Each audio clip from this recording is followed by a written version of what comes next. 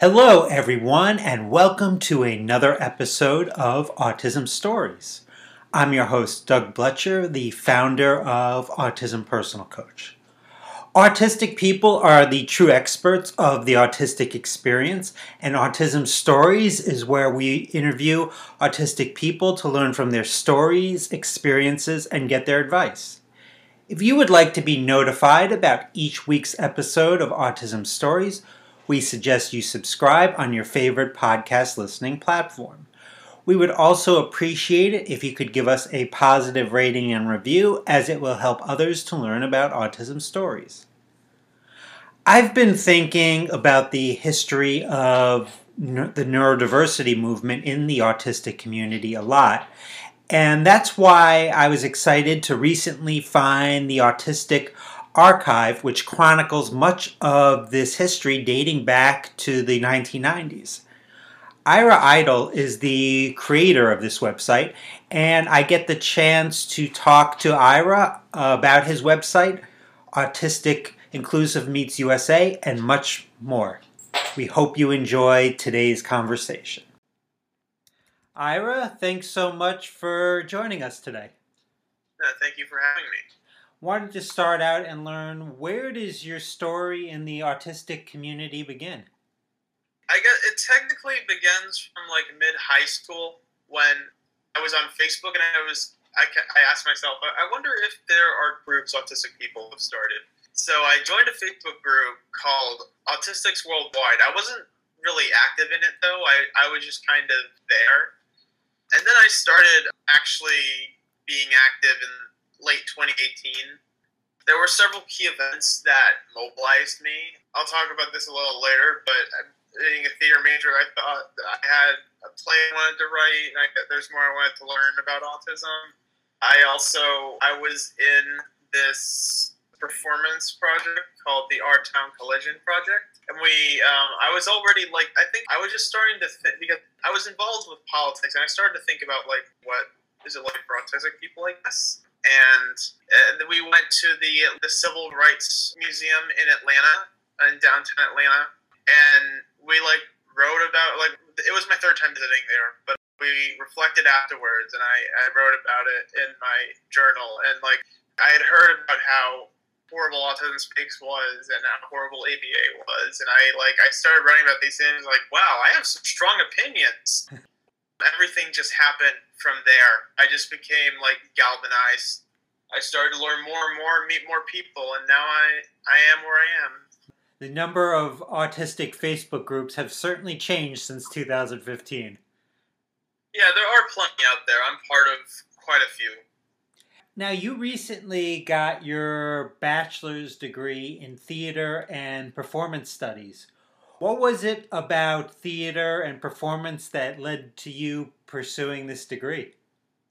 I did theater in high school. It wasn't related to being autistic, though my desire to eventually write my own play about my life as an autistic person was one of the main things that motivated me to become more involved. So now I don't think I'll be finishing that play because I've found other interests, but it was the thing that I originally wanted to do.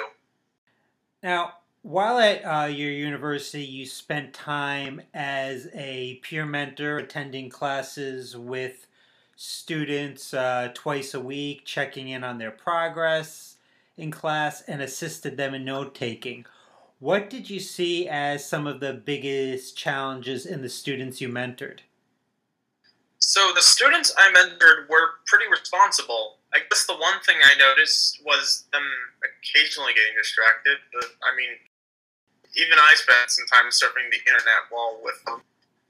So I wasn't in that job for too long. Things got cut short because of COVID. And then when I came back to campus, I didn't particularly want to do it again. But it was nice while it lasted. Do you have any suggestions on how universities can better support students in achieving their academic goals? There's certainly a lot they can do. I think it goes beyond a simple laundry list of actions. There are ways that the system is fundamentally designed that make it more difficult for students to get by. To list a few things, though, when it comes to higher ed specifically, so universities, I would say affordability and making learning materials more accessible are definitely like two really important, two like huge barriers that students with disabilities face in academia. In terms of accessibility, do you have any like things that happen that you were like, yeah, this really, this really can be improved upon? Oh yeah, a lot of the readings I had for my courses were very wordy, were pretty long, and the language was hard to understand, especially like in some of my theater classes, we read some plays with like very unique language, I guess, and it was hard for me to sit down and read them and really understand what I was reading. And I feel like, I mean, I know that like for Shakespeare plays, there's no fear Shakespeare, but Yeah. I don't know if that's really the case for us. I would like using the internet to help me understand while talking about it in class. I guess this is also the case for some of the things I would read in my literature classes, like my world literature class. There are really just a lot of materials in academia there should be versions that are in plain language or that are easy to read. Like, I feel like there are so many more things that need to be in that format because, I mean, that would obviously benefit students with disabilities, but that would also just benefit a lot of students because I knew so many people at university who were like, I didn't really read this because like I didn't have time or just too confusing to me. I feel like a lot of that is just because like the stuff that we're being presented with is just kind of hard for us to digest. It's stuff from years ago too, so like written by dead people. I don't know. Yeah. No, absolutely. Plain language is, kind of one of those universal design things that helps everyone. Now, before you graduated, you were part of the Kennesaw State Tellers Ensemble, and you had a spring showcase in which you performed The Stars Were Aligned, which was a story you shared about attending the Autistic Self-Advocacy Network's 2019 gala, which I found very interesting. What were some of the things that you learned from this experience? I mainly learned things about rehearsing. My piece was very much ready to go a week before the performances, and I learned that I didn't need to polish too much if I really didn't need to, because there is such thing as over polishing, and then the delivery of it doesn't feel as natural because you just rehearsed it for rote so much. I also learned a very simple rehearsal technique that it's so simple you wouldn't even think about it, but it's very effective. It involves you just run whatever, the piece, the scene, whatever, just run it from beginning to end 3 times without stopping, 3 times in a row. It really helps cement it when you do that. Another thing I learned after the show that was more related to the story itself was not idolize people too much. The people I met at the ASAN Gala are great people who are very accomplished, but they're just that, people. And I kind of talked about them like they were rock stars, I guess. They're prone to the same mistakes as anyone else, and idolization can be just as dehumanizing as presuming incompetence. I mainly came to this realization through various conflicts that have been happening in autistic spaces in the past few months. It can be difficult to see people who are behind computer screens as more than their social media accounts. ASAN is still a great organization, in my opinion, but they are not gods. There are also many other autistic-led organizations that do great work in other areas. ASAN happens to be policy first and foremost, while like communication first is more about non-speaking people who communicate with AAC, and AWN does a lot more community engagement and is a lot more intersectionally minded, for example. And Thinking Person's Guide to Autism is more about journalism and blogging. So there's really all these organizations work with each other in tandem. So it's not like you can only support one and not the other. But ASAN's thing is policy, and not everyone is going to be looking for that. When they want to look for a relevant autism organization, the policy might not necessarily be the thing that's on their mind, and that's okay. I'm actually getting the opportunity to perform this story again next week, and I'm going to find a way to incorporate how, these are still people I met who are just as prone to the mistakes that someone like me would make, because they're humans like I am. I think that's definitely a great update for that. I was excited to talk to you today because I love talking to people from theater backgrounds because stories are an essential part of my life. So I'm wondering, having a theater and performance studies degree, what stories are important for you to hear or to share with the world? There are plenty of stories that are important to me, be they about my disability or not. As the director of Tellers, Charles Parrott himself said, every story says something about the human condition, even very simple ones. Someone from the same showcase, I don't know how much of the showcase you watched. If you haven't watched the whole thing, I highly recommend that you do. Someone from the same showcase his story was just about his time working at Publix. And he used it to talk about how it showed the underbelly of what it was like working in the retail industry. As for the future, I'm not entirely sure yet. Theater is not my focus for now, but I am opening to getting a few gigs here and there. My taste in theater is very particular, and I definitely think that there will always be a theatrical side to me in whatever I do because I spent so many years in a row working within the theater realm. I think stories so often incorporate the idea of community. And you are the Community Engagement Officer for Autistic Inclusive Meets USA. The mission of Autistic Inclusive Meets USA, or AIM, is to enable families with autistic children and autistic individuals to get out into the community and socialize in an accepting, inclusive environment with like-minded peers. What types of opportunities in the community does AIM give autistic folks? AIM's focus is on countering pseudoscience as it relates to autism and hosting meetups for not only autistic kids, but autistic parents. The USA chapter just started a year ago, while it's been active in the UK for a few years now. And I think we're trying to recreate what they're doing in the UK. AIM is an organization oriented towards families and pseudoscience. I actually joined as a part of a merger from Fierce Autistics and Allies, which does very similar work. Didn't do as much of the family engagement, but it did a lot of the quackery countering. Actually, I socialized my way into that organization because I met members and bonded with them.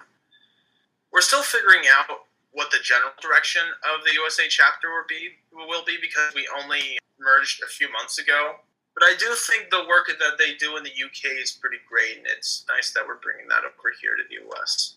Now, AIM is a not-for-profit organization created by autistic people.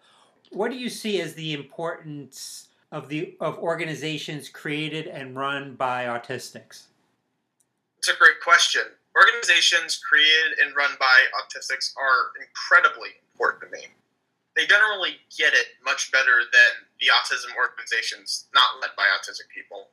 My general rule of thumb is to support autistic-led and created ones over ones that are not. Honestly, most NT-led organizations miss the mark for me. Many of them really miss the mark. There are, however, autistic-led organizations that I also don't like, but it's comparatively few to the big stack of neurotypical-led organizations that I don't like. Gotcha. And how can people learn more about Autistic Inclusive Meets USA? By going to our website and following us on social media. Great, and I will share those links in the podcast description of the episode. So you're a recent college graduate, so what the heck is next for you? Because I had no idea once I graduated. Yeah, I'm still figuring that out. Ideally, I'll eventually end up working as in paid work for an autistic-led organization that I like, or at least some kind of self-advocacy organization. AIM USA is volunteer, so not paid. Until then, I'm looking for a part-time job. One thing I do know, actually two things I know that I have going for me is I have an internship coming up at the Hirsch Academy that's here in Decatur this fall. And I also actually just got hired as a substitute teacher for the Connection School of Atlanta. So both the Hirsch Academy and the Connection Schools are schools for neurodivergent youth. Usually those kinds of schools I kind of give the side eye to, but schools do things really well. They presume competence. They subscribe to the neurodiversity paradigm, and they listen to autistic people. They don't do ABA or any behaviorist kind of stuff. So I think they're a good model for, like, if public schools aren't going to be more inclusive of autistic people, then these are the kinds of schools that that should at least be an option, I guess. Like, kind of like how there are schools for the deaf. Of course, I'm not saying all schools for the deaf are amazing, but, like, it seems like at least some of them do a really good job of suiting the needs of deaf people. So another thing I've been hard at work at is Autistic Archive, which I have the link to on my LinkedIn profile. I guess other than that, I'll just see what happens. Yeah. I had a chance to check out the Autistic Archive. Nice. I was definitely impressed by it. Can you tell our listeners a little bit more about that? Yeah, so back in April, and even before that, I saw some, like, more experienced people in the neurodiversity movement say that we need better archival of what's come before us. There are a lot of people who don't know the history of the neurodiversity movement and the autistic community. And for a while, I had been interested in finding out more about that, because I had read Loud Hands, and one of the first few chapters is the history of ANI, Autism Network International. It was the first, like, known autistic, like, organization in the U.S. that was really, like, for the cause of, like, autism acceptance and things like that. That chapter really interested me, and of course I also really like Don't Mourn for Us, which is the most well-known speech from Jim Sinclair that was given at a conference in 1993. Like, Loud Hands in general, since it's a bit old, it's almost a decade old, it gives you a bit of an idea of where the neurodiversity movement comes from, and if you do some more research, like you look at Mel Baggs' materials, that'll also give you somewhat of an idea. I also used the web archive, the Wayback Machine, to look back at, like, what autistic websites there were, and I came across autistics.org, which has a lot of really great stuff on it. It's just a great website. I decided that, you know what, I'm going to step up and I'm going to do this archival work because it's needed. It's something that interests me. It also just, it gives you a picture of just the history of the internet in general, just when you look at the history of the neurodiversity movement. And internet history, like the old net and stuff, fascinates me too. Like, I miss how the internet was back in my childhood. Like, it had some really cool aesthetics. So I just decided to get to work. At first it was a bunch of folders on Google Drive, but then I put it to a website, and there's still a lot that needs to be added to it. In fact, I actually just found something that a lot of people thought had been lost for a long time. A lot of the early organization of autistic people occurred in Yahoo Groups, which is now defunct.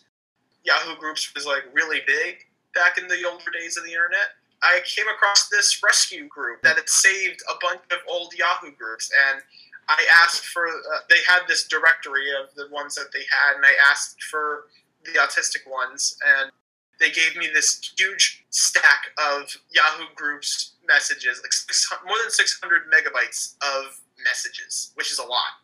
And I've been reading through that for a week now. And yeah, there's so much really fascinating stuff there. I'm figuring out how exactly I'm going to put on the website. And there's even more I still haven't found from Yahoo Groups, but I'm in contact with them. So as long as I got them in my back pocket, I can try and rescue whatever there is. And I'm hoping I can rescue other old forums.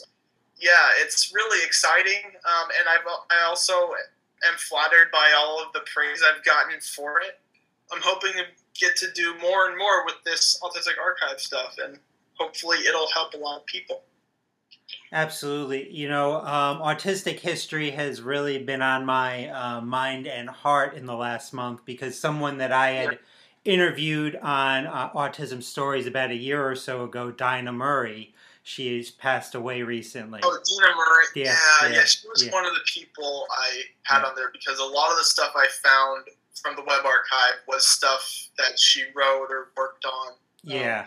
I knew Dinah personally, but it looks like she made some pretty good contributions to the neurodiversity movement. Two things in particular that I like from her that I saw were, so one thing, she helped work, and the Autistic Self-Advocacy Network helped work on this video. It's on my website. If you go to Dinah Murray, if you go on there, It's a video called Something About Us, which is like this very uplifting video that portrays autistic people in a positive light. And I think it was from the early 2010s, if I remember correctly. Sounds about right.